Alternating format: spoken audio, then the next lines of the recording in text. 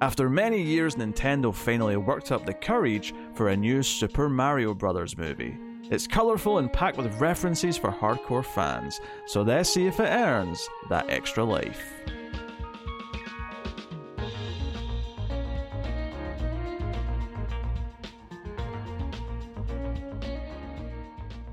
Welcome everyone to the Collector's Cut. I am Peter, and joining me as always is David. It's on like Donkey Kong. Yes, it is. Welcome. This is a movie podcast. We are in video game movie adaptation season. And the reason why we did this season, of course, well, it was a vote, but one of the options in the vote was this. And the reason why it was an option was because we have a new Super Mario Brothers animated movie out, which is what we're going to talk about today.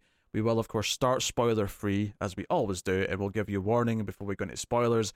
But we'll talk about our expectations, our history with the franchise, and because of the way the recording's lined up, you're getting this review, and then next week we're going to be reviewing the 1993 live-action Super Mario Brothers movie. So, you know, we're probably going to spoil a few things we think about that, just because we're naturally going to compare a few things, I imagine, as we're talking about this. Absolutely. But that is what's on the schedule for next week, so you can look forward to our thoughts on that. But this, of course, is the Illumination film with Nintendo, of course, that is doing all sorts of gangbusters at the box office. They made oodles of money. Yep. But, I mean, if this doesn't get Nintendo into the turning all of their IPs into movies, I don't think anything will. I expect you'll get a Zelda announcement at some point in the next couple of years based on this. Certainly a sequel to this is probably going to be announced by the end of the month. No doubt. I'm surprised it's not already there. Yeah, it's making lots of money. So, yeah, we'll get into everything. But I guess the first thing to just establish here is our attachment to the IP, like how much we care about Mario before we go and see this movie. And since we've already recorded our 1993 movie review, I happen to know where we stand on this. But David, what is your history with Super Mario Brothers? See, a lot of people they recently have gotten into Nintendo. What with the Switch during lockdown and all that, it managed to be a big. I'm pretty sure it's like the biggest selling console right now in this generation, if I'm not incorrect on that. Well, but Nintendo are kind of like weird and they don't line up with the other consoles, so they're in their own generation. But that's fair. Yeah. But see, for me, I was born in Nintendo, molded by it. I didn't see a PlayStation until I was already a man, and by then it was nothing but confusing. So I'm a Nintendo kid at heart. I very first video game memory I had was the original NES, playing the original Super Mario Brothers / Duck Hunt. So, yeah, I have a connection with the Mario franchise, just a wee bit. What's so weird about this to me is that you're younger than me, and I'm too young to have an original Nintendo. See, but I'm poor. So I'm poor too. I mean, admittedly, my aunt had a Super Nintendo, which I would play all the time, and then when I turned, I think 8, I got an N64. And then from there on, I just stayed up to date. Yeah. So I am very much the opposite in that Nintendo is not the system that I grew up with. I had a Sega Mega Drive, a Genesis for the US folk listening, and then I got a PlayStation. And I've been more tied to PlayStation as a console like ecosystem basically ever since. I dipped into other things. The one exception is I did have a GameCube because some Resident Evil games were coming out on that exclusively, and I was excited about that. And I did have a Wii for a little while, although I sold it after I realized that I was never going to use it again because it was just a brick sitting there doing nothing. Yeah. But as a result, I don't have an attachment to most Nintendo franchises. I have never played a Zelda game. I have never played a Star Fox game. I could keep listing all the Nintendo things that I've never touched. I have dabbled in a little Mario. I played some Mario Sunshine. I have played maybe 10 minutes of the classic stuff and this seems fine, but it ultimately that never kept my attention. I was too used to modern games by the time I tried any of those. So no strong attachment for me.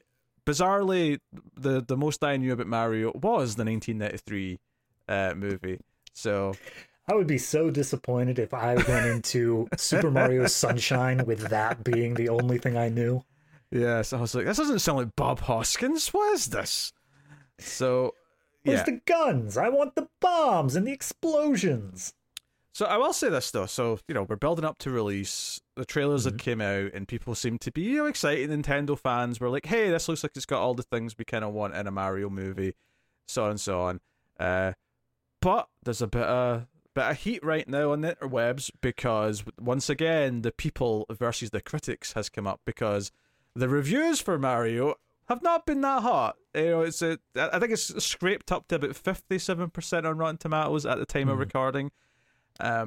So that's where that stands. And people who love the movie have been very passionate and they hate the critics, which is very frustrating to me. But it's got nothing to do with this movie. It's more just frustrating to me because this happens every time there's a movie that the critics don't like that a lot of the audience do like. They get this kind of like tribalism, like they're critics, they're not real people. They don't like movies like we do. We can't listen to them. That infuriates me. Because there was a moment when, because I knew this conversation would happen, obviously. Oh, yes. There was a moment when I was leaving the theater where I had just sort of a crisis of who am I? Am I a critic or am I an audience member? Well, that's the beauty. You don't have to decide because there is no difference. There's just critics are just people who watch movies more and probably have a higher standard because they've seen all the tricks a lot and stuff. It's bizarre. Nothing's a bigger red flag to me than someone saying this is for the fans. Like, I get worried about the quality of your movie when someone says that. And someone said it in the PR for this. But I wanted to address that before we even talk about our opinions on the movie. That I don't like that discourse. I think it's annoying and it feels like, I don't know, a bunch of people who just can't accept that someone else doesn't like the thing they like. It doesn't matter. You like the thing, and it exists. Why would they ever complain like that on the internet, where reason discourse is king? Like, you like your thing, it exists, and it's also making lots of money, so you're going to get more of your thing. Like, you have no reason to be upset, except for the fact that the number's not high enough on Rotten Tomatoes, which just get over it. I mean, isn't that the same thing in the video game community, though? Of like, this game that I love so very much got a 9.5 instead of a 10. Burn IGN to the ground. There's definitely the toxic side of things, yes. But with all that said, I guess we have to ask the question that we're here to ultimately answer in as long-winded a form as we possibly can, which is, David, how did you feel about the Super Mario Brothers movie? So I'm just going to say right now that for the thumbnail, I'm going to specifically pose with a frowny face and possibly a look of disgust. And that is strictly to subvert expectations, because I love this goddamn movie. I was sitting there with the stupidest grin on my face the whole time. The entire time, I'm like, oh my god, it's the thing. Every musical cue they played, I was like, I reckon it's hitting all the dopamine in my brain. And I just, you said it perfectly when you said it is a film for the fans, because there were so many tiny little things in this movie that were just completely background objects, just tiny little references, but they are what made the movie for me. I will say, before we get too deep into it, this movie has some serious pacing problems. And we will explain exactly why in spoilers, but there are serious pacing problems in this movie. But a lot of it, and I'd say probably the entire third act as a whole, I was 5 again. I was 8 again. I was all the ages where I grew up playing Mario again, and it was just everything I wanted it to be. So, yeah, I guess you could say I kind of liked it. Yeah.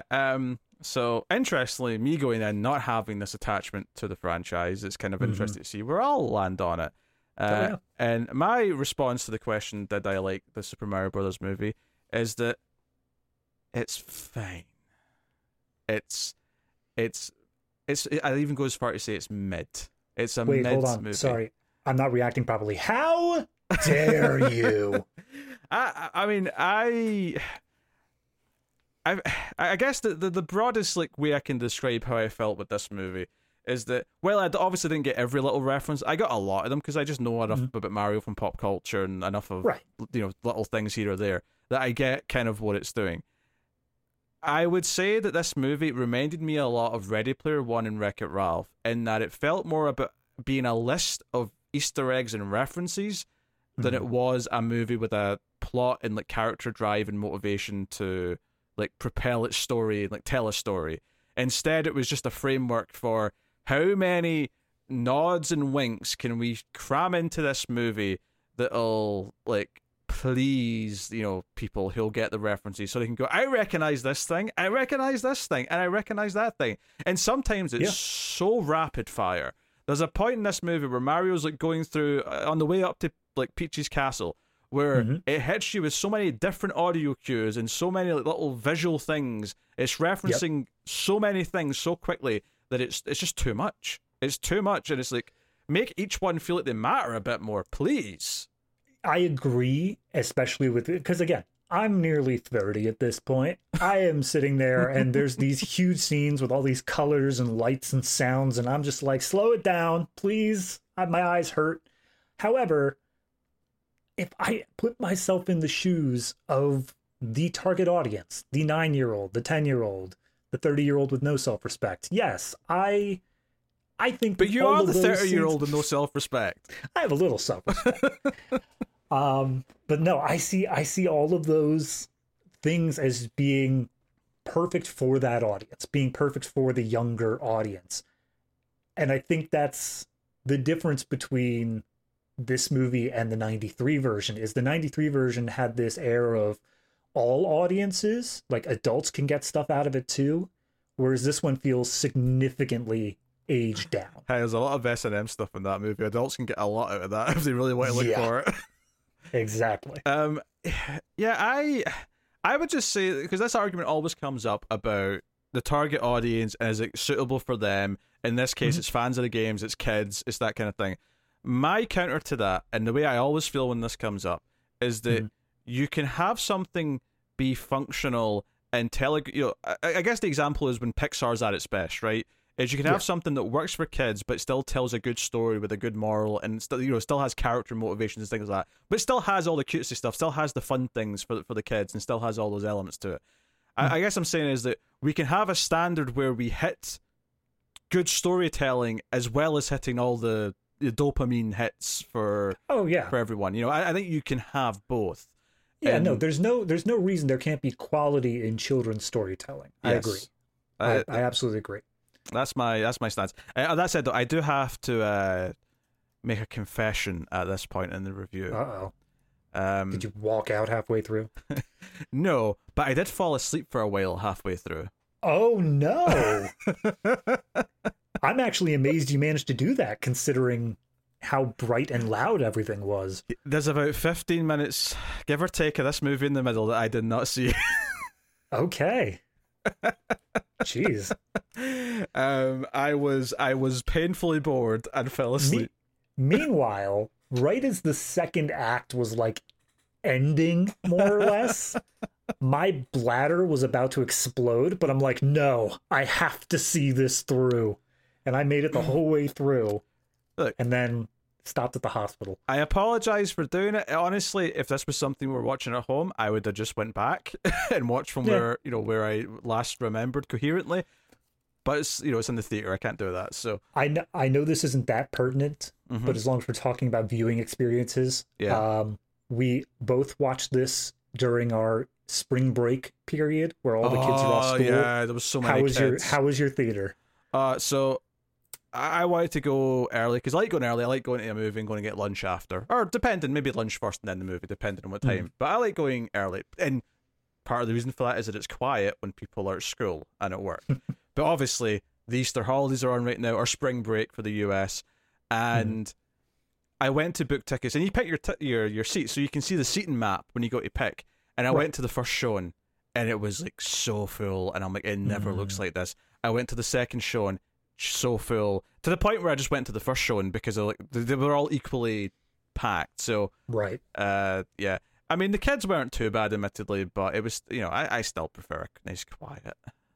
That's fair. Yeah. For me, when I bought my tickets, I bought them about 36 hours in advance, and I was the first person in my theater. By the time that the theater actually showed up, by the time everyone was there, it was packed. It was pretty much full to brim. That being said, both people on either side of me, both groups, were all adults.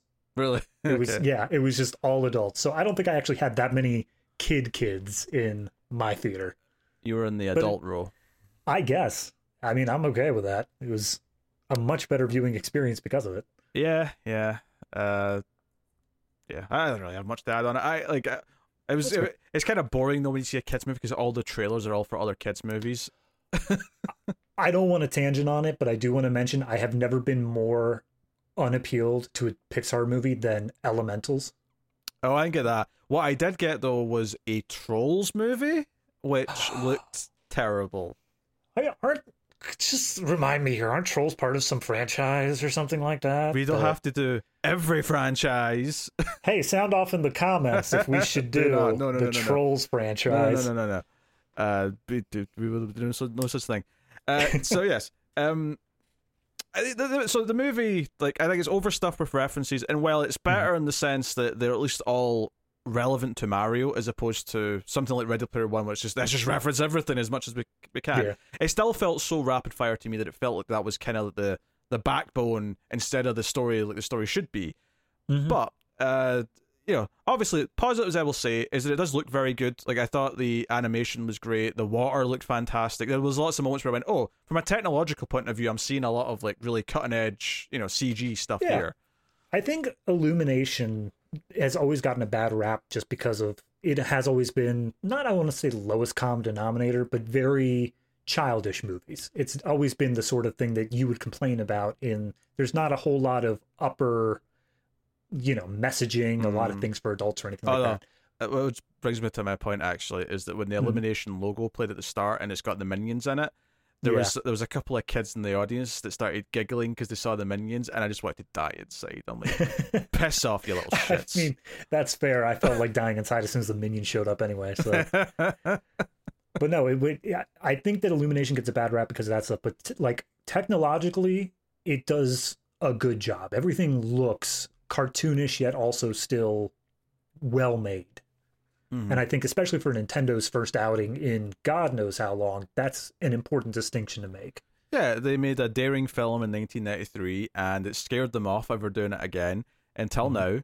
And I guess the other thing I would describe this film as being incredibly safe. It's it very much fits into the current world that we're in terms of franchises and the MCU and things like that. It is a bankable IP with lots of references that will make its core fan base satisfied, at least as far as what's included and what they're doing with those things. But in terms of just a story on its own, I do think it's just kind of it's thrown together. It's whatever works. Yeah, and I think I said before there were pacing issues, and we'll get to that. But I think there's also a messaging issue, like a moral issue. Not that any of the morals are bad, but all of them felt half baked. I don't think there was a single moral in this that stood out as this is the central theme of this movie. Yeah, I think that's fair. I think what's fascinating to me is that when it started off, I was not expecting the Mario Brothers to actually be in Brooklyn in this, like the 1993 movie. Right? Yeah. And I damn near, I was like, is this the thing from the games that they actually come from Brooklyn because they're doing this again? I was so, and they're got a van and it's breaking down, and I'm like, they're remaking the 93 movie. This is nuts. See, I mean, you're right, and I thought the exact same thing, but I don't understand why in today's climate of movies where people are willing to readily accept multiverses, why they don't think we can understand just beginning in the fantastical world. Why do we always have to get teleported there at some point? Yeah, that said, though, referencing the 93 movie might have been the happiest that ever made me. So. Oh, absolutely. And I mean, it without spoiling too much of the 93 movie, because it is coming out next week, but it goes beat for beat for a while there. Yeah, there's about 5 minutes near the start where it feels like it's just playing out the same. I'm like, is this actually following the structure? It's just that when they get teleported, instead of the cyberpunk looking world we got in that movie, it'll just be the actual Mushroom Kingdom. That's the only difference we're going to get, and it is different. There's obviously other things going on, and but it definitely for like 5 minutes, I'm like, this is like kind of close to that movie so far, and it's weird. I don't understand. You get to the point where Mario and Luigi have to check in at their plumbing job, and there's like, oh, so who are you? It's like, oh, we're the Mario brothers, Luigi Mario and Mario. Yeah, so that's kind of nuts. Obviously, it's full of like references to the games. I mean, it's almost kind of absurd how many like mechanics from the game that they kind of squeezed into it. Almost to the point where it started to feel not distracting, but like, do you know how like, when you're adapting something to a movie, right, and you say, oh, it's a different medium, so we have to do certain things differently.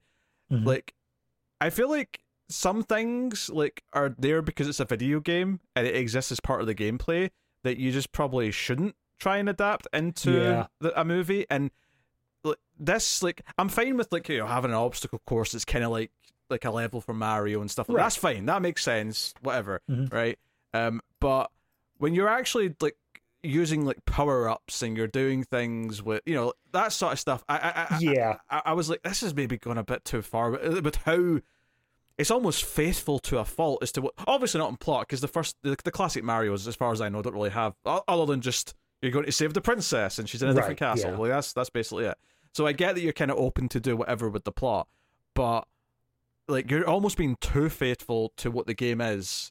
Yeah, I mean, without spoiling too much of anything, they specifically call the power-ups in the movie power-ups. Yeah. And I think that's the point where I started questioning, like, okay, you should have done something else, just in terms of when you're adapting this, making these slight changes to make it. You don't have to call the power-ups power-ups. You can just say, here, have one of these. And then that's it. You just accept that these things are around. But instead, calling it directly power-ups just feels like they didn't trust the audience to know that they were power-ups, despite the fact that all they do in the movie is power up. Yeah, and I think and this is such a lazy because I'm sure lots of critics have said this about the movie, but there are times in this where it did kind of start to feel like this is all the cutscenes of a game, but the game's just not there in between the parts to an extent. Yeah. I mean, I can see it. I mean, obviously there were a few, I don't want to say action set pieces, but there were a few of those big scenes where, you know, explosions and fighting and whatnot. So I will say that they did have gamey aspects to it, but that's the problem with Mario specifically, is that it is such a vague plot. Like Legend of Zelda is a very plot-oriented game. You talk to NPCs. It's basically an RPG. But Mario is so vague because it's just a platformer that you could do anything to get the plot going. And as such, when it comes to this movie, they kind of went with everything. Yeah, because with Zelda, it's an adventure, and you go through some temples or dungeons or whatever, and I can see how you could take that and structure it into a movie. When you're adapting a Last of Us, it's like, well, it's a story. It's a plot-heavy story that you can adapt into a narrative, because it already is a narrative. But with this, it's kind of like doing a Mortal Kombat movie or something like that, where you've only got the core thing that the characters typically do in the game, and then you sort of build a story around that, and that's fine. I think that the parts that made me feel like it was a video game with the video game parts missing is stuff like, here's a power up. It's almost like I was in a tutorial section of a game where they're explaining, you take this power up to go bigger, and it's like, oh, okay. So when are you going to let me loose then? That's also the other thing, is that because they are so intent on throwing in all of these references, that any time that we get to a reference that involves a new mechanic, for instance, at one point they bring in the go-karts. Yes. They do a whole thing of explaining, here's how this works, and they spend time basically giving you a new tutorial on it. And these are all things that go back to the pacing problem I think that it has at its core. Yeah, maybe some more restraint. Like, you didn't have to have everything in this first movie. And it's not everything, because obviously there's one or two things that they've clearly left out for a sequel, but there's still too much maybe put into it, where you could have... I honestly think that this was a side effect of Nintendo being so cagey with their licenses. And Illumination's just basically, if this is the only chance we get, we're gonna make it the quintessential Mario movie where it just has everything you need. Yeah. But I think the end result for me is that it felt more like a checklist than it did a movie with a story. So that's fair. I kind of stick by that. Yeah, I mean, I don't disagree with that, but the difference being is that I was the target. I was the fan. I know all of these references they were making, and they landed with me on a deep childhood level. This just checked all the dopamine and nostalgia receptors in my brain without even trying. Which is fine, but I would say that does not make it a good movie. That makes it a good experience, I guess, for someone who's going to like feel something for all those references. I guess a good comparison point would be that new Resident Evil movie that came out, Welcome to Raccoon City, in 2021, where that movie's not good. It is a bad movie. But like they sort of did the same thing with that, in that they filled it with all these Easter eggs that were just pandering to the fan base, and it kind of made me smile at times. But at the same time, I came out of it and said that was bad, and all it was pandering. But the previous 6 movies they'd made like seemed to detest the fan base, so it was just nice to be pandered to for 90 minutes. But that's kind of the extent. Like, I don't think it would work a second time. I think if I watched that movie a second time, I'd hate it, because I would just be left with what the movie actually is and what the actual drive of it is. Here, I think this is better than that movie. Don't get me wrong. This is more functional, but it's making me think of that a little bit, because it is all these Easter eggs. It is all these. Here you recognize these boxes from the games. You recognize this type of enemy from the game. Oh, that music that plays when it goes down a warp pipe, or the sound effect, or this or that. It's just constantly that, right? Yeah. I mean, if we go back to what we said last week on Street Fighter, I was praising the movie for having these little things for the fans. Not as many references, mind you. That movie was far more stripped down in terms of references than this one was. But it still had the character designs. It still had those little moments of, we know that you played the game and you are looking for this, so here you go. That being said, Street Fighter did have a more focused plot, I think, a more well-structured story than this one, but I think that it had that same sort of vibe to it, as we know what you want from this movie. We are aware of that, and we're going to give it to you. And I don't think that having that many references is detrimental to the movie. I think that you could tell a great story and have that many references in it. I think that they just kind of went with a basic story, had a few pacing problems, but decided to keep all the references. Yeah, I mean, if it had all the good, the fundamental, if the fundamentals were down and it still had all the references, that would be one thing. But it kind of doesn't have those fundamentals down, right. And so it leaves me feeling like all they have is the references. And I think when you're adapting something, especially something like a video game, obviously you never want to feel like you're ashamed of the thing you're adapting. And sometimes when you change too much, it can feel like that. It can feel like, oh, we know better than what the game was, and you're kind of missing the point of what made it work in the first place. Let me introduce you to a woman named Alice. She works for Umbrella, and she remembers everything. Yeah. So you can go in that direction. So obviously you have to respect the source material. You always have to do that. Otherwise, what is the point? What are you doing? But to me, this is like respecting the source material and like you're cherishing it and treating it with this sort of kid glove mentality. And we have to put all these things in. But I guess the other comparison I can make here at this juncture is it's all also kind of like a legacy sequel in a way.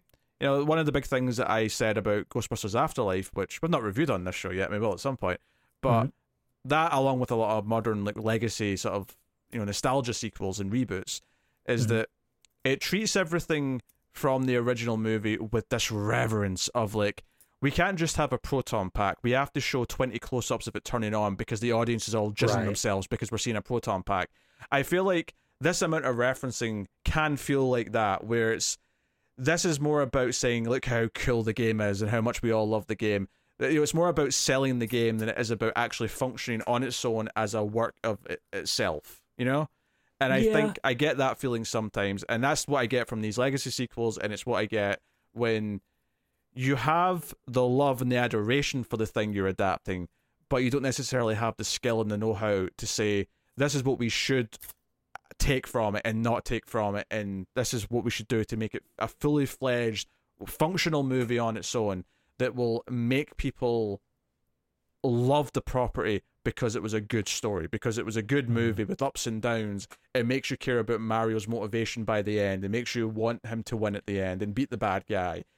Yeah, but see, that's where it reaches that weird disconnect for me, is because none of the games have ever been about that.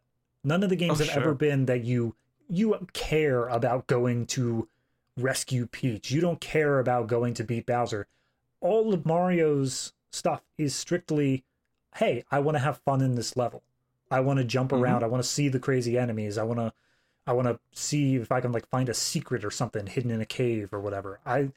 I think this movie captures that perfectly, where you don't care about Mario's plot here. You don't care that he's going to do this thing. The movie gives you a half-hearted attempt at it, the same way the games do, but in the end, it really is all about flash and bang, of just the spectacle of being in these worlds. And I think that does more justice to what the games are in general than anything else. Mind you, I appreciate that does not make it a good movie. It also, dare I suggest that would be the opportunity, though, with the movie, is to add that to Mario. If that's what Mario's missing in the games, and given that movies are a narrative form of storytelling, that's what they are, that's what they're always going to be, then... But see, I wonder if that's Nintendo still being a bit gun-shy from 93, where they were like, look, we had an entire thing about, like, BDSM dinosaurs. Could we maybe not do that this time? I mean, my argument to that is like, yeah, but there's millions of movies, and most of them avoid all the things that the 93 Mario movie did. You don't have to worry that every... Is this kind of like that episode of Frasier where he's trying to learn to ride a bike, and he's riding at the start of this race, and no matter what, he'll just keep U-turning into this post box. He just keeps hitting it no matter what. Is that what they're worried? They're worried that no matter who they give it to, that whoever's making the next Mario movie will always pivot into S&M dystopia. I guarantee you, the Illumination writers' room, they wrote that first 5 minutes, and they were like, and then there's a portal that leads to this dehydrated world, and then Nintendo kicked down the door and said, hey, you stop it. They sat down at the writers' table. Okay, what's the first thing we have to include? And someone said, the Koopa Special pizza order. We have to have that. Yep. We need a de-evolution ray. And we need... And that's the thing, is that, like, I really do appreciate in this movie the fact that the Mushroom Kingdom, when they got there, it was both frustrating and appreciated at the same time that Mario didn't spend half an hour just being like, what is this place? How can this exist? What's going on here? He kind of just showed up and was like, okay, guess this is what I'm doing now. And it's frustrating from a character perspective because I think he accepts it a bit too quickly, but I'm also happy that we didn't spend a long time of explaining the interdimensional, there was a comet that hit Earth, 65 million, and the evolution spread it across. It's just, no, we're here. Yeah, Have fun. I'm okay with that. I mean, I do think the warp pipe in the sewer system feels like it really easy just to go in. Like, one else has stumbled in here. Well, I guess one person might have, but more than that, and spoilers. I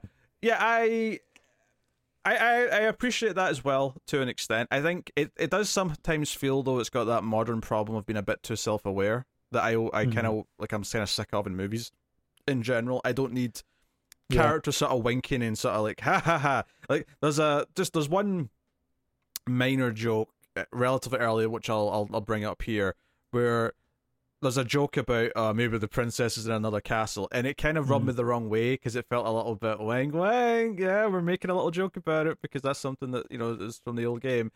Yeah, and it's almost like a little too meta and on the nose, where I'm just kind of like, I just wish you were more earnest. I wish, you know, this was more about the magic of being Mario rather than the meta sense of, you love the Mario game, so we have to, cram in a Mario Kart section. We have to cram in the Donkey Kong stuff. We have to cram in. Oh yeah, and all these other things. Don't get me wrong. That goes back to the pacing issue of, I think that having these references was okay, but the fact that they made up whole sections of the movie where you're like, no, here's the part where we're on Rainbow Road. It's like, okay, maybe just that could have been a sequel. That could have just been a different thing. You didn't have to make that a whole thing here. The sequel could literally have been like a racing tournament. You could have literally have structured an entire sequel. Mario 2 is the Mario Kart movie. I mean, I already know what the sequel's going to be just based off of the references they made in this movie, but that's a spoiler, so we'll I didn't get that, but you can tell me later in spoilers. I suppose one of the things we should talk about before we go into spoilers, though, is just talk about the voice actors and all that stuff that people will have opinions on. Obviously, we have Chris Pratt as Mario. He honestly felt fine. That's the thing. Very early on in this movie, they do a joke about the Mario voices, with Mario and Luigi putting in this high-pitched Italian accent, and then they immediately drop it. And it didn't feel like they were making fun of the voices. It made it feel earnest in the way that you were asking for before, where they were like, yeah, no, we had the thing, here it is, just for the fans, but like, we're not going to keep that up for the whole movie. Yeah, because let's be honest, that high-pitched Mario voice for a whole movie would probably get quite irritating. There's a reason he's a mostly silent protagonist in the games. So yeah, I get that. You get Anya Taylor-Joy as Princess Peach, who I could hear her voice, because sometimes when I see an animated thing, I can't necessarily tell the actor who it is. With Anya Taylor-Joy, I could hear her the entire time. And to the same extent, Jack Black, I think he blended into just being Bowser at first, but once he got a bit more animated, pardon the word, I was like, oh, that's Jack Black. There's definitely Jack Black coming through in this. But here's the thing. I think that this wasn't supposed to be Bowser in the way that, he's an evil king that is just purely megalomaniacal. It was supposed to be the sort of jokey villain. Oh, yeah. And I think that worked perfectly with the way Jack Black played him. I think that it folded in all like the Jack Black isms to make it just a whole new thing. Yes. Plus, do you think they made the choice to have Bowser sing because they cast Jack Black, or did they go looking for a Jack Black type because they wanted Bowser to sing? What I actually think happened was once they got Jack Black like locked down, they said, hey, maybe we should put in a musical number. What I hope happened is that Jack Black just started singing in the booth one day and they animated a whole thing around it. Yeah, that's fair. Charlie Day's Luigi, which I thought he was great. I thought he did a great job in that role. Yeah, I thought he's good. I actually didn't know he was playing Luigi in advance. It was kind of I recognized his voice and went, is that Charlie Day? It sounded like Charlie Day, but somehow it just still perfectly works for Luigi as well. Yeah, that's fair. And that's most of the big Keegan-Michael Key is Toad. He did a good job, and I couldn't tell it was him. Yeah. Seth Rogen is Donkey Kong. You could hear Seth Rogen the entire time. I could hear Seth Rogen, but at the same time, I don't have a voice for Donkey Kong in my head. That's fair. Yeah, so any voice was still going to work. Yeah, likewise, I don't really have a voice associated with most of these characters, so it didn't necessarily bother me much that what the voices were. Like, for me, it was just a case of like, do they fit well? Do they bounce off each other? Are they irritating? And for the most part, no. I think it sounded fine. And then speaking on sound, A, the score, and B, the soundtrack. For the score, it was all just video game songs and sound effects. Yeah, and whatever. Brian Tyler, who I think did the score, basically just took the classic soundtrack tracks and kind of did his own versions and weaved them in and whatnot. I will actually put a critique though, is I think the songs that they put in. Okay, the soundtrack itself. Yeah, I think they went a bit too heavy in that. When the first one, and to be fair, I did see a critique before I saw the movie that it was a bit too heavy on source music, and it's very early in the film where like a rock song or whatever kicks in when something's kicking off, and I sort of felt like, yeah, this feels a little bit like it was the same feeling I got because I'm comparing like some of the tone to like modern movies and things that I'm getting really bored of in modern movies. And this isn't a movie per se, but it's part of the MCU, so I think it still kind of applies. There's a scene in Loki where all of a sudden Holding Out for Hero starts playing, and it felt really forced. And I remember just rolling my eyes like, why are you trying to make this cool moment happen with this song? I've heard this in too many movies now, and I think I had not quite as extreme, but I had like a similar feeling when the first song kicked in this, where I'm like, okay. I don't know. It feels like you're trying Yeah. really hard with this. I'm not really feeling it, but go on. I think I was okay with like the first song or two, but there was definitely that same point where, I mean, I'm not gonna say when it happens, but the "Take on Me" by Aha starts playing, Yeah. and I'm like, all right, this one this entire sequence could have been completely cut, but for some reason you just had to have it, and I don't quite feel like the music did anything to save that moment. I will say, all of the songs, barring one, strangely enough, were specifically picked to be mid 80s, which of course was when Mario first came out in 85. Okay.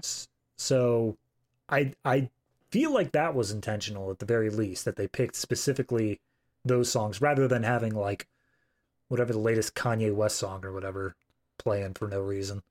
Yeah. Was it actually set in that time period? Because I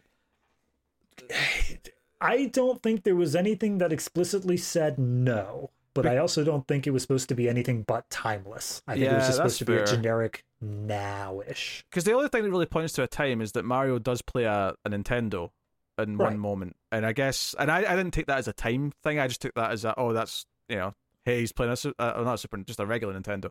Yep. And but now I'm thinking about it, I'm like, yeah, you know what? It's not like I saw anyone using like a mobile phone at any point. So maybe, yes. Oh wait, no, Luigi did have one at the very beginning. Oh, he did. Yeah, he had a smartphone. You're right. So yeah, I guess it is. Okay, it's set present day basically then. So Mario's just like a hipster then. He likes old video games. He was born. I mean, he in the movie, what age would you say he is? Because I actually got into this debate. I think that he is at least 30s. It's so weird because the character's story about what, like, his parents not approving of what he's doing, and he's trying to like prove himself. It feels like someone who's 20 from what his story is, but because he's this short man with a mustache, like I get 40 from everything else. Which I just evened out into the 30s in general. Yeah. But then he's got the athleticism of like a 14-year-old. Oh yeah. So he's a little spider monkey just jumping around. Yeah, he's all over the place. Is what I'm saying. Yeah. But no, I think that works for, I would put it as someone who is nostalgic for the 80s, and that makes sense to me as to why he has all that stuff in his room. Okay. Yeah, I think especially since, like you say, there's a lot of music from the games that's very iconic that they use a lot of in the movie, but sometimes they're cycling through some of them so quick that you get like 2 bars of a track and then it moves on because they're just rushing through things. And I almost wonder, like, would it feel nicer just to rely entirely on music from the games rather than having rock songs, having Take On Me or whatever? There was one, as this is in the trailer, so it's not really a spoiler, but they have the whole kart racing thing on Rainbow Road. Mm-hmm. And I played a lot of Mario Kart. I know my Rainbow Roads. They didn't use the theme for Rainbow Road while on Rainbow Road. And that is the only point where I was actually disappointed with the score, not the soundtrack, but the score, in that they didn't take full advantage of what was already presented to them.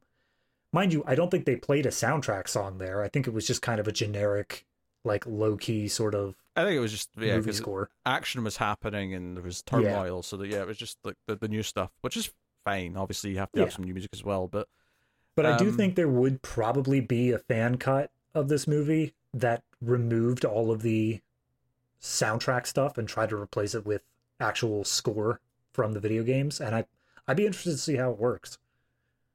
Yeah, I can see that.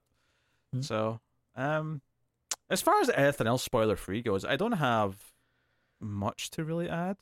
No, I'm basically good too. I can't think of anything else. Yeah. So spoilers then for the Super Mario Brothers movie. You have been warned. We will. They beat Bowser. They do indeed beat Bowser by the end. That is true. That's really a spoiler. Yeah. Well, the opening's designed to like set him up as the big bad because he comes and takes the penguins' land away from them. Yep. Something. Are these from something? These penguins?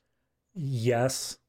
Don't ask me specifically, but yes. Is it a Mario game or is it just something else Nintendo? I'm sure it's a Mario game. Here's the thing. It's always supposed to be, there's a bunch of different types of worlds. You got like Desert World, you got Snowy World, you got Bowser's Land, you got Mushroom Kingdom. They're just the snowy world residents. Okay.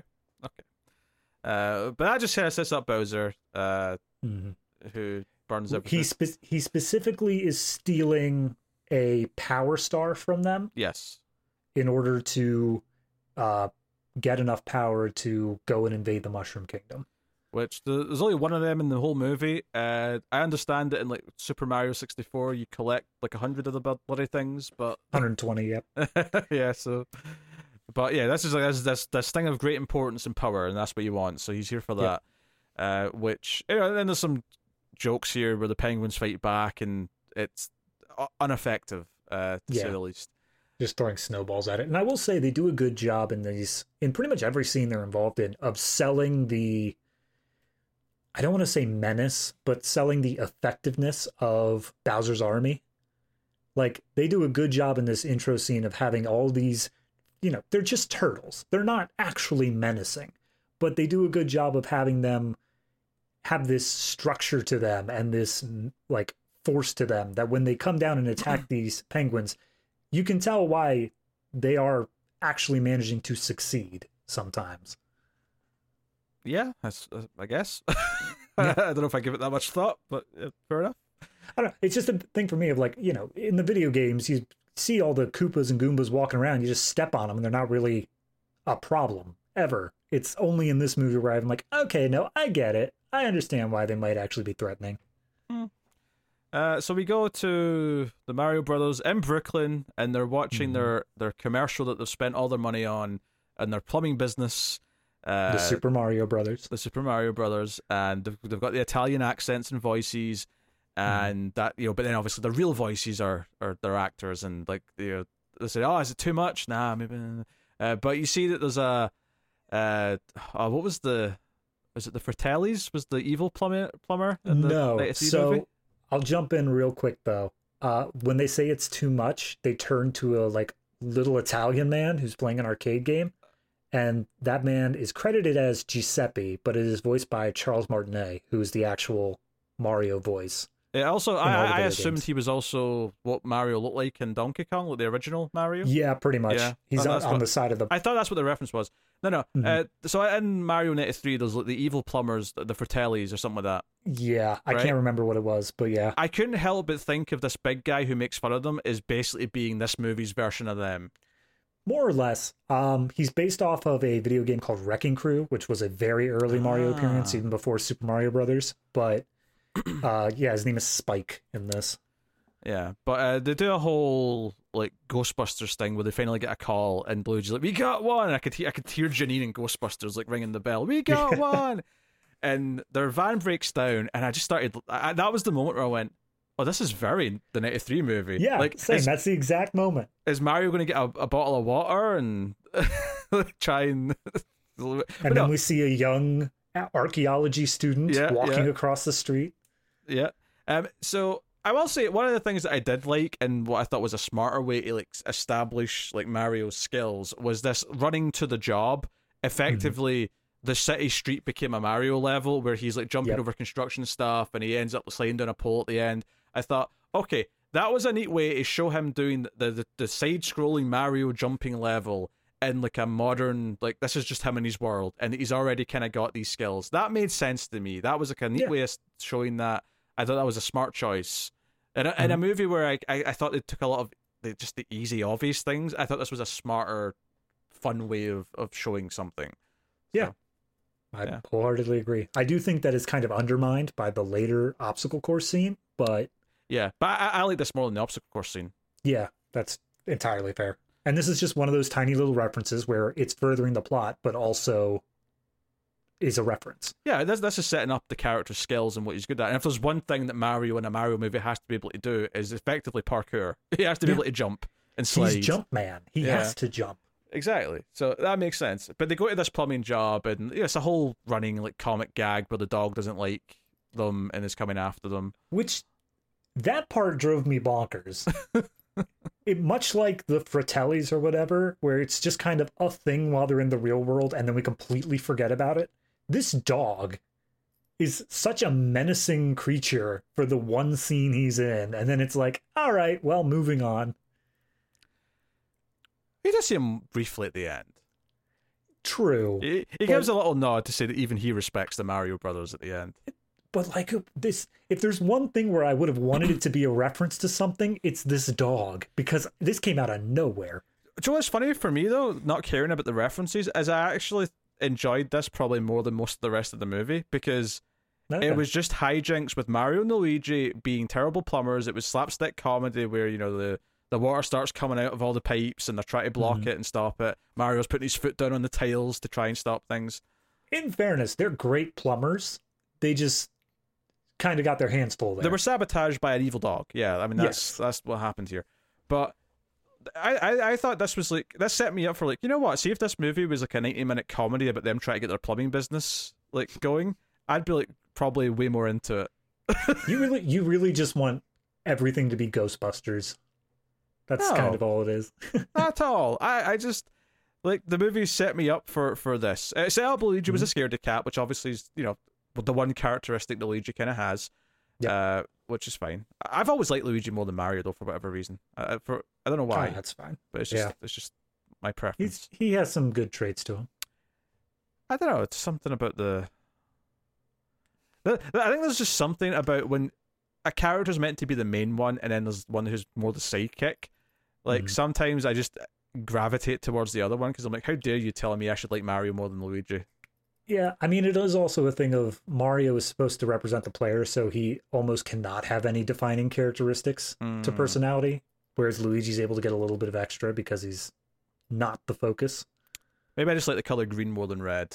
Maybe that's fair. It could be that simple. I don't know. My favorite color is blue, so I've really been left out in the cold. Well, they have to introduce the sister, the Mario sister, at some point. There you go. Who's got a blue outfit. Perfect. There you go. So, yeah, Mario's family looks down on him, thinks he's made a huge mistake. So the Mario's family, yeah, like, this is fresh. This isn't from any video games. This isn't from even the 93 movie. This is just Mario has a family. A mom, a dad, 2 uncles, and a grandpa. Oh, yeah. This confused me because obviously my knowledge of Mario is that Mario was Luigi's brother, mother, and father. And he raised Luigi. So this was very weird to me. There's Mario Sr. with an even bigger mustache. Yeah. No, I have no idea who these people were. The entire time they were having dinner, I was like, Mario, you've walked into some stranger's home. You don't know these people. Stop answering to them. Yeah. But he's feeling down. He's sad because they don't respect what he does, and you know, he should have kept his stable job instead of starting this new thing. And that's when he sees on the news there's a plumbing crisis on the downtown streets of Brooklyn. The streets flooded and they're not handling it, and Mario's like, we can save the day, we can put our name in the map by being the ones who fix this. So he grabs Luigi and they head down. I do want to say that during this scene and the parent scene is where we get the setup to what I would consider to be the competing messages of the movie. Okay, go on. Which the first message is that Mario doesn't know when to quit, which his father uses as a negative of saying like, oh, you started this new job, but it's not working out. You should just quit. But Mario wants to try to stick with it. And then the other one is him and Luigi being an inseparable duo, and that Mario specifically says that nothing bad will ever happen when they're together. So those two, I feel like, are competing for primary theme, but neither of them really gets the focus needed to make them the primary themes. Yeah, I think that's fair. I would say that the Luigi is like, you know, we're better together thing. I think ultimately is the one that wins out a little bit, just because it has the big moment in the climax where Luigi kind of helps him and saves him. And if anything, Luigi has a better arc because he overcomes his fear to help his brother. Yeah. So yeah, absolutely. But I think that's the issue with the movie, though, is because as we'll get to, Luigi is away from Mario the entire time. Yeah. And is not able to really buckle down on the better together thing. Joe, is so weird is that they made him the damsel, and I think this was a conscious choice. Is that absolutely. Like, they went into this movie and they said, look, we can't just make Princess Peach be the damsel who needs to be rescued because, you know, for all the obvious reasons, right? It's like, this is the one female main character in the movie and we're going to make her a damsel. That's like, and credit to them, they wanted to do better than that, which they do. But in a weird way, they just kind of swapped it. So Luigi's the damsel who needs to be saved for most of the movie. Pretty much. So, which it's not problematic. It's just not very satisfying or exciting. Yeah, I mean, the entire Luigi subplot of the movie kind of feels like it's forgotten by the time we get even halfway through the second act. It just is, oh yeah, by the way, save your brother, I guess. Well, and this is the thing. I thought there was going to be more fun stuff because see when they do get separated, Mario lands, they go to the warp pipes, Mario lands in the Mushroom Kingdom, Luigi lands in wherever Bowser's place is. Yeah, Bowser's land. Right.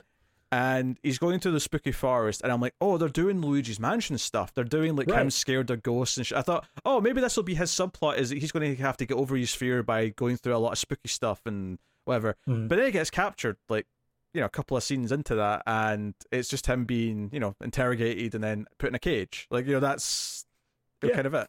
I thought they were going to play more fun with him, like, and that could almost be like a running thing in sequels as well, is that Luigi, despite the fact that he's the scaredy cat, always ends up in the spooky place or the spooky situation. That could be a funny running gag if they wanted to roll with that.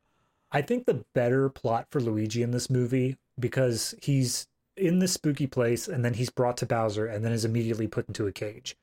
I think the better plot for this movie would be Luigi is discovered to exist by Bowser, but Bowser doesn't immediately get him. It's just sort of the thing where, he has people on the way to get Luigi or whatever, and Luigi keeps on somehow managing to fight them off just through either him actually overcoming his fears or sheer dumb luck and hijinks. I think dumb luck and hijinks would be what, the idea that he's making dumb choices, but because he like steps in something that launches something else into a tree and falls in someone's, he just kind of like is just extremely lucky and he keeps getting away. Yeah, I could see that. So and then you could still have him captured for our third act, but I think it would give him more to do in the movie. Yeah, because I mean, from Mario's perspective, he doesn't know he's captured. He just knows that where he is dangerous. So you can set it up that Luigi is kind of dodging being captured, but it's kind of like inevitable that he will be captured. That would probably give him more exciting, interesting things to do. Yeah. And I suppose part of it is they want to keep the movie down to like 90 minutes, but I don't think going to an hour 40 would have... That's as soon as I walked out, I turned to my girlfriend and I said, that movie could have benefited from an extra 15 minutes. Yeah. So much. Yeah, it wouldn't have felt super... Because this is the funny thing, is that... So, I fell asleep after the obstacle course part. So, what I effectively missed was... And I looked up, I read like a description of the events, just so I knew what I was missing. And I kind of knew what most of it was anyway from context, but I missed a heart-to-heart with Peach, where she talks about how she might have ended up here, right? And I missed the Donkey Kong stuff where he goes and fights Donkey Kong. I can't imagine you slept through that. Right? That was so big and loud. I don't. All right. I think I woke up briefly for like a second and saw him in the cat suit and then fell back asleep. Right? Yeah, that's fair. I'll give you that. So that's what. But I was awake for all the cart stuff. So Okay. I don't know how long that was. I think it couldn't have been more than 20 minutes because I don't know. Yeah, Kong stuff lasted a while. It was. I mean, asleep for a bit there. Maybe that fight lasted a long time, but like when I checked where it was, because I checked what time it was at, like to see how far I was in. Probably not long before I went out. I was like 40 minutes in. Yeah. And I definitely saw a good 30 minutes once I woke up. So like, I don't think it could have been much more than that. No, it was basically just the first half of the second act. Yeah. So it's just for context in terms of what I missed, right? And what I get. Well, going back, yeah. So Mario arrives in the Mushroom Kingdom. I guess when they're fixing Brooklyn's plumbing crisis, they try to fix it and fail, and then stumble down into this deep, deep, deep underground pipe system. Yes. And then they end up stumbling, and I do love the one little reference here is that the level that they're on is level 1-2, which in the original Mario game is the first underground level. Just a tiny little reference. Loved it. But they go down and they stumble across this green pipe that has some sort of magical, interdimensional, blah, blah, blah, and sucks them through. And they go into this weird cloud dimension, I guess, where they briefly manage to connect with each other, and Mario's like, don't worry, we're together. Mario Brothers are inseparable. And then they separate, and Luigi goes to Bowser Land, and Mario goes to Mushroom Kingdom. And at this point is the point where Mario, I think he might have thought he was actually like dead at this point, and he was just accepting the things in front of him. It's an existential crisis, like him getting over his death, yeah. Because he exits through the pipe. He's immediately greeted by Toad, who is just like, "Hey, all right, come with me." And Mario's like, "Sure, why not? Let's do that. By the way, have you seen my brother?" And Toad just tells him, "Oh, your brother, did he go to the Darklands? He's probably in huge trouble. We got to go talk to the princess." I will say, though, I did appreciate that. It's that they were trying to make Mario relatable to me, even though it's just set up for a dumb joke, is they made Mario hate mushrooms, which I also hate mushrooms, so I did get a slight kick out of that. But that's fair. Yeah, so yeah, they pass by like 50 Easter eggs on the way to the castle as they're just going up past all the different... 50's lowballing it. Dear Lord, that entire city. Yeah, they're just passing things, and they got platforms and blah, blah, blah. And they get up to Peach, and we find out Peach wants to get Donkey Kong and the Kong army on site to defend the castle against Bowser. That's her plan, which sets up where they're going in the middle. And I think the reason why I was talking about where I kind of dozed off is because I kind of felt like, yes, I missed a chunk, obviously, but it does kind of feel like all I really missed was going to get Kong, right? That was really all I missed from a plot perspective. Yeah. I mean, that's the thing. All of these, the story itself is so light and so, frankly, predictable that if you wake up and you see the results of it, yeah, you can piece together how we got from A to B. Yeah, pretty consistently. I remember, Jack Black was singing, like, they were doing like the Bowser song where he's like, I'm going to marry Peach. Yeah, that's the thing. They do this whole bit where Bowser's going on this megalomaniacal thing. Kamek, his advisor, tells him, "Hey, there's a guy who showed up. He's a plumber. He's got a mustache." And Bowser seems really, really insecure that another dude is going to be up next to Peach for an extended period of time. Yeah, he's not worried about any of these toad-looking MFers, but he's worried about the mustached Italian plumber. Yeah, another human. It's an issue. So at that point, that's where it starts really boiling down Bowser. Because all we've seen up to this point is menace and actual evil. But then he immediately turns to be just Jack Black, where he's on the piano singing songs to Peach. And if you haven't heard the Peach song yet and don't intend to watch the movie, look it up. Just go find it. It's perfect in the way that it's presented. Yeah, so Peach, Mario wants to go with, right? Wants to go get his brother. And Peach is like, "Okay, but you have to prove yourself to me, right? You have to prove that you can keep up with me." And she hits she's a box, I can't remember, but no, it's the power up, yeah. And the obstacle course forms, and it's basically your classic level 1 Mario style looking objects. You've got the plants, the piranha things, you've got the various different things, and it's like, okay, Mario, you have to do this. And the joke is, of course, Mario tries to do this and gets absolutely the shit kicked out of him. He gets knocked around, and we get a montage of him doing it over and over again until he almost does it, and Peach eventually goes, "You know what?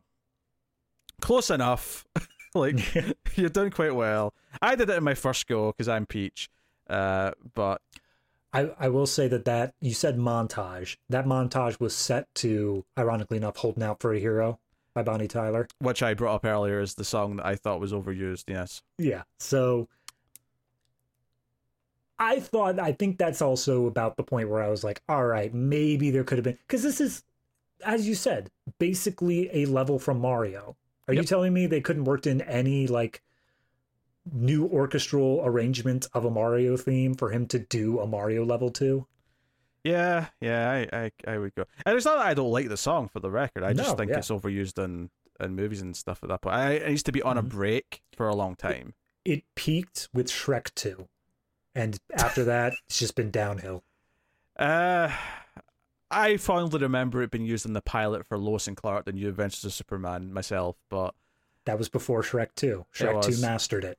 I disagree. Also, the Smash Mouth song was in Mystery Men before Shrek as well. Also better than Shrek. Just while we're on the subject. I mean, I'm not going to argue that, but Shrek 2 was the pinnacle of filmmaking. Anyway, Mario. I want to launch you into the sun. That's fine. So you said this is about the part where you fell asleep then? With the A little bit after this. Like, this is, I remember Okay. this very vividly, and then I think I was starting to like lose it as like Bowser was singing or something around then, where I was starting to like, I don't know if I can keep on here. The dulcet tones of Jack Black drifting you to sleep. It put me. So I can't offer much of an opinion on the Kong stuff and how he's That's fair. introduced. I mean, I'll walk through it. So, there's I don't know where in the movie it was, but at a certain point, Luigi, as we said, he goes through all the spooky stuff. He's captured by a group of Shy Guys and brought to Bowser, and Bowser basically says, "Hey, do you have a brother? Do you know this guy that Peach is cuddling up with?" And he basically tells him, like, "I don't know what you're talking about. I don't know anybody in an identical suit except red with a mustache and a letter on the hat." And Bowser makes the point of, like, "Would you consider him to be a good boyfriend material?" And Luigi says yes, and then he gets thrown into the dungeon. You must have seen at least some of the dungeon bits, right? With this little Luma, the little star thing. The depressed I love him. creature who seemed to just think death was coming. Yep. Yes. It's in the game series. It's called a Luma. They don't actually name it here, but basically, this Luma's just like, "Oh yeah, we're all gonna die here. There's no way out." Very pessimistic, is all I'm going to Yeah. say. Very pessimistic. No, I saw a lot of this thing talking. Okay, I love that character. That was the best addition, because in the games they come from, they're just all sunshine and happiness. Like, they are as cute. They're as cute personality wise as they are as a character design. But to have one that's just completely nihilistic, I love it. Yeah. All right. So tell me about the Kong introduction and All fight right. then. So they make their way on a quest, and there is a point where they stop briefly for the night, and Peach gives her whole thing on her origin as they're in the Fireflower Fields. And apparently Peach has lived here for as long as she can remember. She showed up through the pipe one day. The Toads adopted her and at a certain point made her their princess to lead. And There's an interesting bit of commentary here that in the 93 movie, someone from the other world came to Earth and they were just basically made an orphan and no one cared about them and had a shitty life. But someone went through the pipe to this dimension from Earth and they were treated like a goddamn princess. yeah, Toads are better than people. Absolutely. Hands down. So at that point, we start to get a little hinting, a little inkling of, are Mario and Peach going to have a thing, but they kind of kill it super quick. And then we make our way into the Kong army, which they arrive at the jungle, whatever. They knock on the door, and there is an unnamed Kong. I didn't recognize him. He's just a guy. I think it might supposed to be like Funky Kong or something. But he's full on Miami Vice. He tells them to hop on the back of his cart. Take on Me by Aha starts playing as they do a whole thing where they're riding around Kong City in this cart. And then they arrive at Cranky Kong's castle, who is the leader of the Kongs. And they come out and say, like, "Oh, Mr. Cranky Kong, can we please have your army to fight back Bowser?" And Cranky says no. And then Mario basically threatens him and says, like, "Look, we're getting an army one way or another." And so Cranky tells him, "Look, I'll give you the army if you fight my son in 1v1 combat." And Peach is like, "That is stupid. Don't do it. You're going to die." And Mario says there's basically no other choice, so he agrees to do it. And this was like a Smash Brothers level kind of layout, Pretty right? much. It's more based off the original Donkey Kong with the red girders everywhere. But yeah, that's been adapted into a Smash stage as well. So they go in. This is Seth Rogen's introduction as Donkey Kong. He is a showboat. He shows off to the audience who just absolutely adores him. And his father, Cranky Kong, doesn't like that and thinks that he's a bit of a disappointment to the Kong name, since he'd be next in line to basically take the throne. But he's like, no matter what, I'm still going to beat Mario. So Mario does the whole thing of like, all right, let's go, let's get ready. And Cranky, in order to level the playing field, has put a bunch of power-ups around the field so Mario wouldn't get immediately destroyed. So he charges in, fights Donkey Kong. Donkey Kong wipes the floor with him. No problem. He's already practically dead. And then he starts going for the power-ups. This is where they're just showing off a bunch of them for no particular reason. They show off the mini mushroom, which shrinks down Mario to like barely an inch tall, and he has to outrun from Donkey Kong. And they did make the point earlier in the obstacle course scene that anytime you get hit, you lose the power-up. Mm-hmm. So he gets hit, he goes back to normal size. He hits another power-up box, almost gets a fire flower from it, but then Donkey Kong extinguishes it, so he doesn't get that. And then he gets the cat suit. And the cat suit allows him to finally have the reflexes and durability to jump around Donkey Kong's punches. I feel there's a really mixed bit of messaging here for children about taking steroids and performance-enhancing drugs with these power-ups. Mario literally eats mushrooms, which are themselves a drug. I mean, it's been a thing since 1985, Pete. Well, I've never thought about it. Yeah.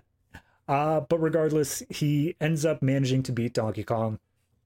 And they get Kong's army and they say, all right, yeah, no, we're all good. Donkey Kong comes up to Mario afterwards and says, hey, I let you win because I'm still better than you. So they've got this weird rivalry thing going on where they're still on the same side, but they don't like each other. And then they say, all right, Bowser is literally a few hours away from attacking the Mushroom Kingdom. So in order to get the whole Kong army to the Mushroom Kingdom, we have to take a shortcut. And they all hop on their go-karts because that's just how Kongs do. Everything is on go-karts. And they take the shortcut, which is Rainbow Road. So are you awake at this point? I am. They were just getting set up to take off on their carts when I woke up. I was like, oh, we're at the Mario Kart bit. Yep.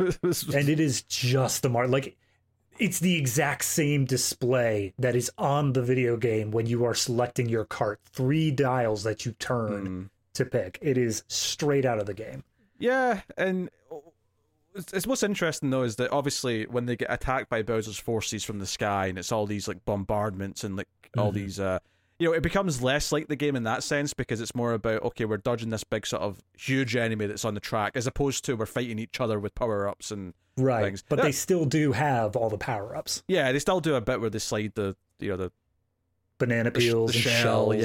Yeah. So the references are there, but it does play out very different to what like if it would be if it was just a race, Yeah. And Mario quite quickly loses his cart. Actually, this is the thing where they give Peach kind of the best cart kind of, I guess, showing because hers actually transforms into the different forms that. So in the game, the newer ones anyway, you get like you get the bike mode. You get the basic one which is on the road, but then it transforms into a hover bike so you can fly, and then it transforms into like a water ready vehicle at a different point.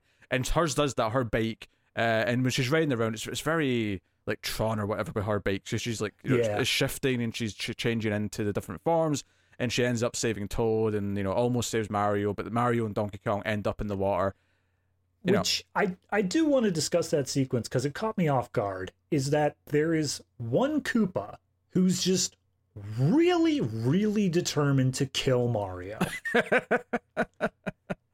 Yeah, and I don't know where this guy came from, but he has job security. There's also the wizard one who seems to be like most of Bowser's power. Is it this wizard Koopa keeps doing things for him? Yeah, so that's Kamek, and he's always just kind of been a thing of like, oh, hey, you remember this regular enemy you fought before? Well, I'm going to apply some magic, and now he's a boss enemy. And that's basically how he's always been in the games. Okay. But yeah, Peach gets probably the best showing here in terms of like doing fancy stuff with her vehicle. Yeah. Because that's the thing, as much as it is the Mario Kart section, other than Mario, Peach, and then you've got Donkey Kong and his dad, like the rest of the track is just other Kongs, from their kingdom. So it's not like you get the variety that you do in an actual Mario Kart session. Yeah. I mean, they do show in the audience during the Donkey Kong fight scene, they show Diddy Kong and Candy Kong and all like the tertiary Kongs that we're familiar with, but I don't think they come along for the rest of the movie. But it's not like you have Luigi in his cart and then you have pick your other Nintendo characters. There is one bit I wanted to bring up. It was actually much earlier in this movie. I don't know if you would have been awake for it, but there was a point where they make a flashback scene to baby Mario and baby Luigi. Were you awake for that? I think so. So there was a point where I think it was Luigi stuck in his cage, and he was like, "Oh, I miss Mario," and they do a flashback to them as babies. Oh no, I did see this. You're right. Yeah. I did see this. And Luigi's making like a sandcastle or something like that. Some prick of a kid comes up and kicks it over, and then Mario just body slams the kid down into the dirt to protect his brother. And that's just this memory that Luigi has. And I personally, I kind of popped at that moment just because it's baby Mario and Luigi, which I never thought would make an appearance in this movie. And I'm like, there they are, and they're exactly as they're supposed to look. Incredible. The villains for the next movie have to be Wario and Waluigi, right? If it's what I think it is, no, but Okay. I want it to be. Third movie I want then. it to be That's- so bad. Okay, third movie. Yep. Wrap up the trilogy with Wario and Waluigi. Perfect. There you go. That's Bold the of you to think Illumination's going to stop at 3. plan. Very true. But yeah, so you've got basically Donkey Kong and Mario bond when they're inside the big fish. They get eaten by the big fish. Yeah, they go down into the water, and there's a giant eel that is a character. It's made several appearances, but they basically go full on Jonah and the whale, where they're just chilling in the stomach for a while. Yep.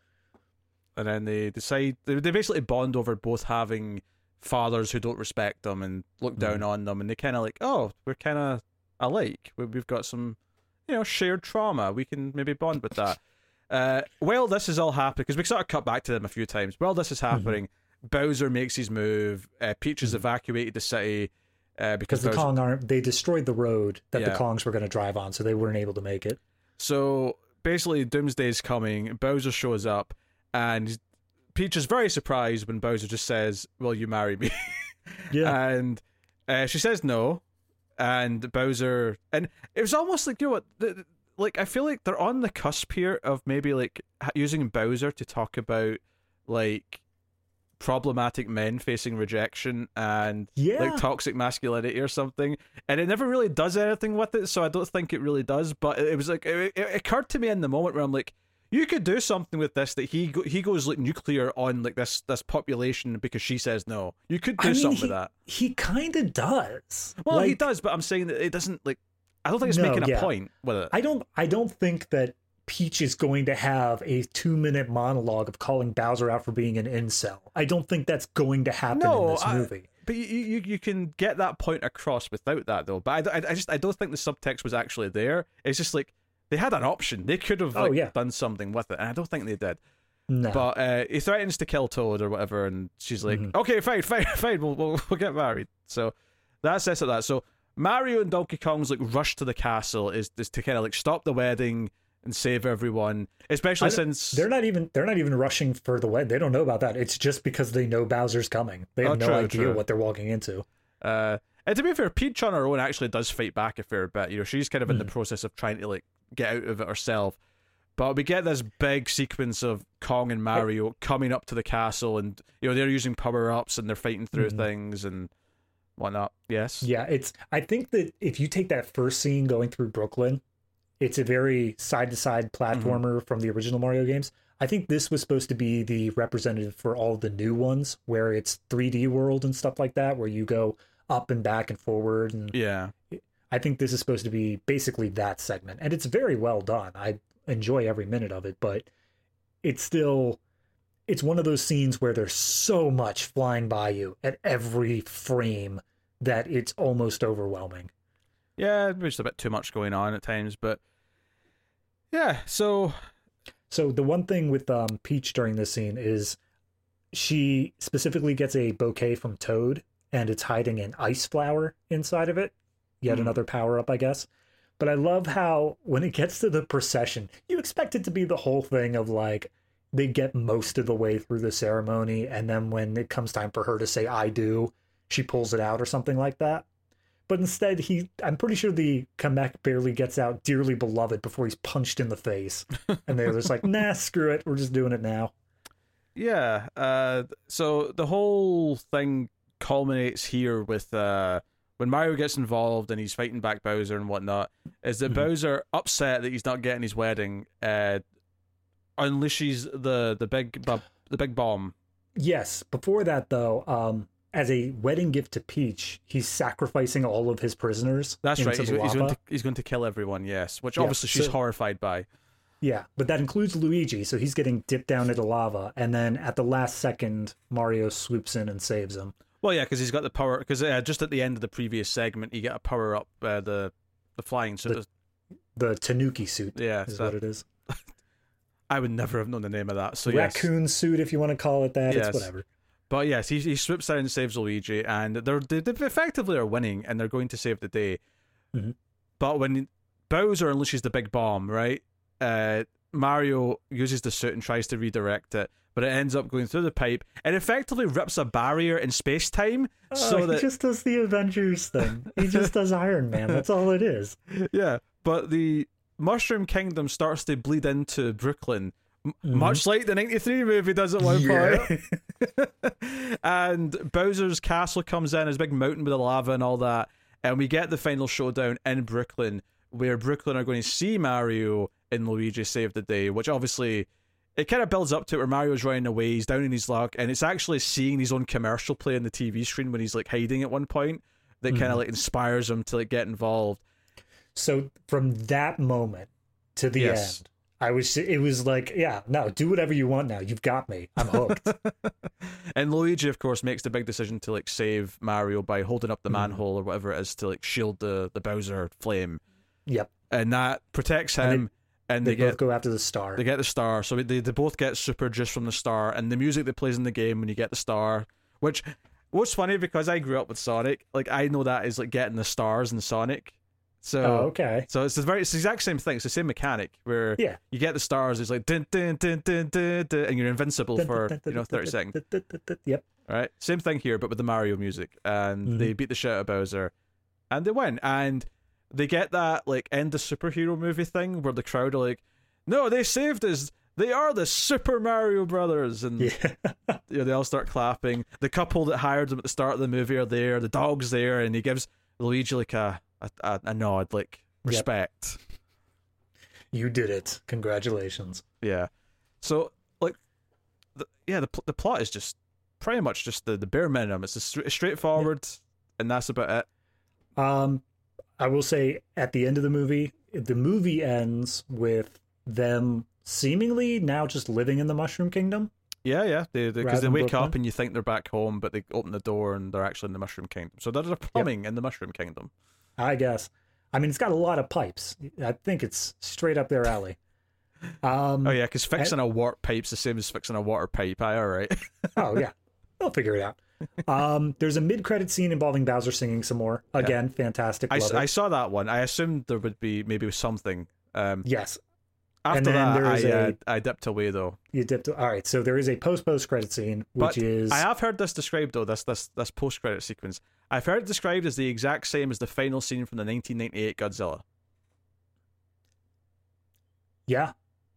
I mean, it's exactly that. There's an egg hatching. Instead of Godzilla, you hear the word Yoshi. Yes, and that's it. So they saved Yoshi. So what do you think the second movie is going to be, plot wise? So during the part where they're in the Fireflower Fields and Peach is saying like, "Oh, hey, I might have grown up on your planet or your world or whatever,"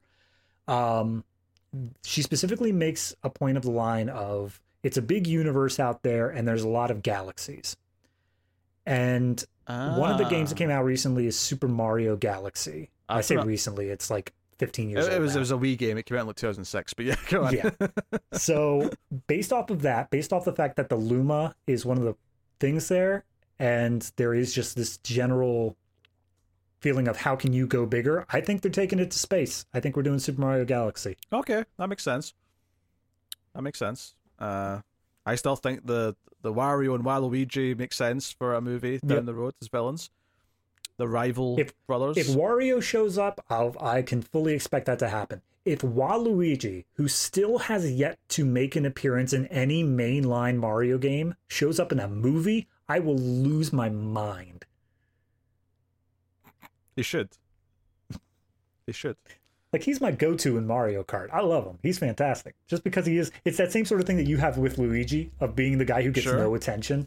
That's my thing with Waluigi. Joe, Waluigi makes me think of, because he looks similar with the mustache and the kind of the build. He reminds me of Dick Dastardly from Wacky Races / the Muttley Show. So I think if you were to have a real life live action Dick Dastardly, it would be the same actor playing Waluigi. Yeah, still animated though. We're not. Oh yeah, we're in live action. But yes, the same actor. Whoever gets played one could play the other one. Yes, I concur with that thought. Yeah. So I think the movie, like, I got to the end and I didn't feel bad that I missed like 15 minutes or whatever. I just kind of felt like I can kind of fill in the blanks. I'm not really that fussed. It's a collection of references. It's kind of this orchestrated thing to send people home happy who care about Mario. I don't think it really works just as a movie on its own. I think it'll satisfy a lot of people because it is. I think kids in general like it because it's colourful and there's a lot of stuff happening, and it'll keep their attention because of that. I think Mario fans will get a lot out of the references, so it works in that front. But I think it fails to just be a good movie on its own right that would work for, other people, I guess. Yeah, no, I think that if we were to wake up tomorrow and every Mario game and all of public awareness of Mario was wiped from the earth and the only thing that was left was this movie, I don't think it would be nearly as entertaining of a movie. I think it's only because of this cultural paradigm that Mario is that it's able to capitalize just by sheer force of reference. But that being said, I did still have I can't do this objectively. I can't look at this separated from the references because the references are at least 55% of it. So looking at it from what I was given, I think that they knew what kind of movie they wanted to make going into it. They made exactly that movie and they are happy with the results. Whether it has this deeper backbone to it, this larger story that relates to people who are not in the know with all the Mario references, I don't think it matters. I think that that's not the point to it. That for every movie that needs to have that, or not even needs to, should have that deeper backbone to it, there does need to be just stupid little, hey, let's just have fun here. Let's just celebrate this culture to it. And I think this is what it more so is the celebrating of this culture of Mario. I think it goes back to what I said early on, is that I think you can have that but still have reasonable rating standards with anything. Nothing has to, But I also don't think that the writing is subpar either. I think it's just bland and exactly what is to be expected. Yeah, no, it's bland. I think bland's a good word. I think it's very safe. I think it's a very safe movie, which is the polar opposite of the 1993 movie. Which, if nothing else, I think that movie's more interesting to me to watch. It's more of a fascinating check out experience. Next week when that gets all dumped. Yeah, check out next week's episode for more on that. But I think this movie's exactly what I thought it was going to be, which is this safe movie that relies solely on referencing its source material to make people happy. But it's this weird thing that because Mario didn't really have a story, referencing its source material is just that. It's just referencing things from it, rather than, whereas normally when you're adapting a story, you're adapting the story, so all the referencing kind of comes natural as you're going through and doing the plot beats and stuff. Here it's not that. Like here it's like, how do we make the power-ups work in the context of a movie? How do we make this element from the game work in the context of a movie? And everything just kind of fits together so they can have everything there. And it does relatively stick together, but it sticks together in a kind of a way that's not very engaging to me as a story. So I would say that it's very mid. It functions, but it's also just kind of this, I don't know, product at the end of the day. I can't really feel it's any more than that. I mean, I agree with you on every front. The only difference being is that I'm the person who wanted that. I'm the kind of guy who I see all those things that you're saying, and yes, I would like there to be a more engaging story. I'd like the pacing to be a bit better. But at the end of the day, I knew exactly what I was getting out of this movie, and I wasn't disappointed. Yeah. I suppose, again, go back to that Resident Evil movie, is I still rated that lowly. I still, as much as I kind of got a kick out of some of the things it was doing, I still recognised that it's poor quality and still rated it appropriately. And if anything, I hold the things I like to a higher standard because I don't want to let my nostalgia goggles or my love of like their source material to sugarcoat something that isn't actually that good. If anything, I'm too harsh on things that I like. That's entirely reasonable. Yeah, I mean, I think there's nothing that I'm harsher on nowadays more than like comic book movies because I am so ingratiated in that culture. And plus, we've had so many of them that at a certain point they have to be better to be worth your time because now there's so like it was easy to go, well, this first X-Men movie's only okay, but there's not a lot of things to pick from. It's the best we kind of got. Fast forward to today, we're like, I don't have to sit through 20 MCU movies just because. Yeah, it's fine. So yeah, but yeah. So yeah, with all that said, I guess we're at the ratings of the movie. What are you giving it? Oh God. So like I said, I mean, all of the issues I've had with the pacing and stuff like that, yes, they are problems. Yes, for anybody who's not a Mario fan and is just viewing this as cinema, as film, it is going to be a major thing that's not going to allow you to view this movie as good.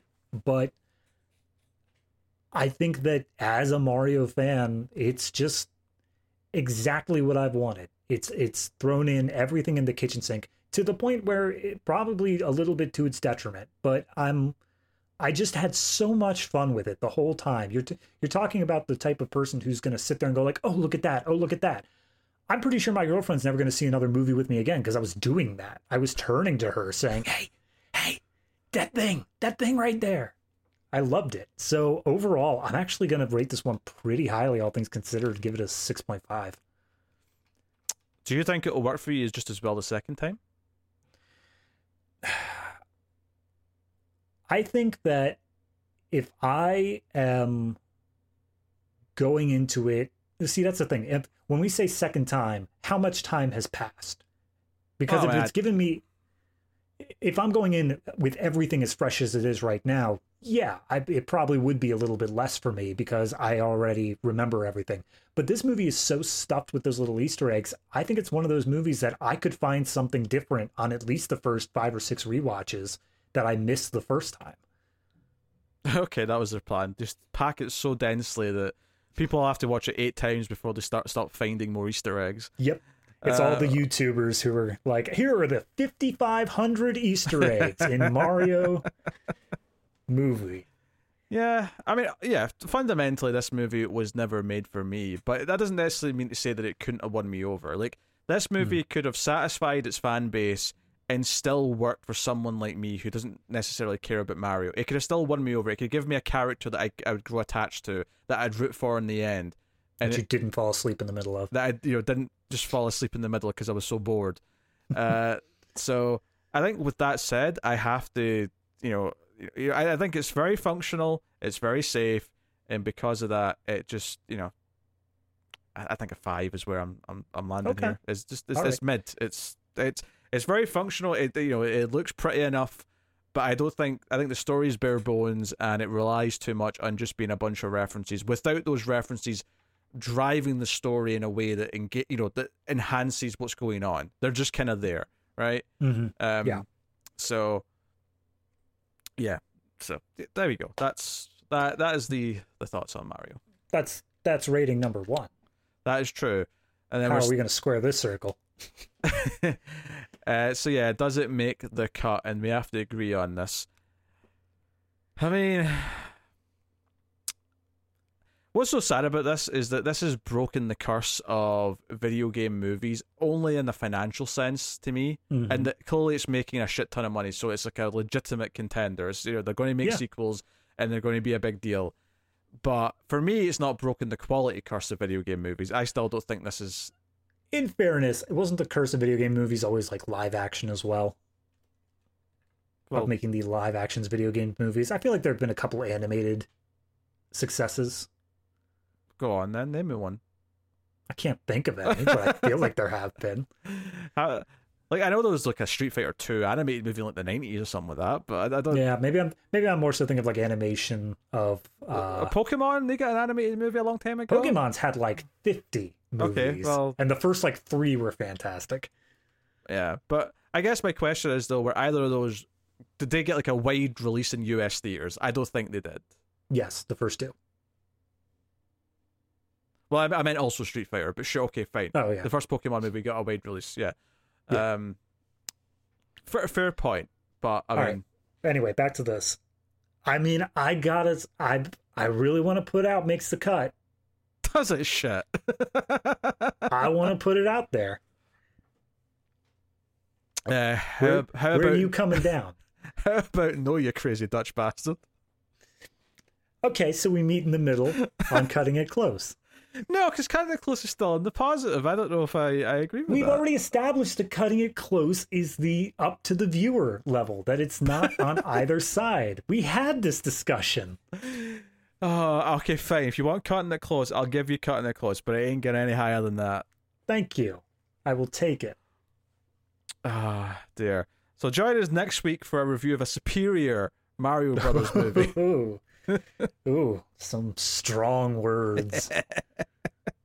Hey, I will remember more of that movie than I will of this. This movie is escaping my brain as we talk about it. Yeah, I will admit that was an issue I was coming up across, because I watched this 2 days before we filmed instead of the usual 1 day before, and I was really debating on just writing down everything I could remember, but I did remember all the major beats at the very least. Yeah. So that being said, it really, in terms of memory, it really helped that there was only 80 minutes of actual movie to remember. That does help a little bit. I actually thought we'd have a shorter review because of that, but somehow we had like 45 minutes before we've made any spoilers, so longer than the movie. Yeah, but we've done that with way longer movies though. Yeah, I know. So yes, let us know what you thought of the Super Mario Brothers movie in the comments. Like, subscribe, all the usual stuff. You can support all the content and get bonus content by going over to patreon.com/MailFuzzTV. Every month we do a bonus episode. The bonus episode for this month was Street Fighter: The Legend of Chun-Li, is an extra video game movie, so you can see what we thought of that classic on Patreon at the $3 tier. And at the $5 tier every month we have a show called The Collector's Cut Extra Reels, where we do a so bad it's good movie, usually something very obscure. We try and pick things that are relatively easy to access online somewhere or whatever. But last thing we did was Dangerous Men. Was last month, and then coming up later this month we got Gone with the Pope. And if those sound like interesting titles, then you're wrong. Yeah, you're wrong. Hey, we had an entertaining time. That's fine. Yeah. So check out those, and obviously there's bonus content for the other movie shows. But yeah, that is everything you can get if you want to support the show and keep it coming. So please do support in any way you can, or you can support us on YouTube, of course, for free by liking, subscribing, and all the usual stuff, and sharing it out. Or of course you can hit the super thanks button as well if you want to. But all that stuff does help a lot. So that about does it. But that is the show. That is the Collector's Cut. So thank you once again for watching or listening. We always appreciate it. Keep watching movies. And I got nothing for this.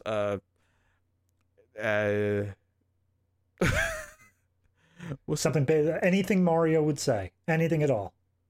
Wahoo!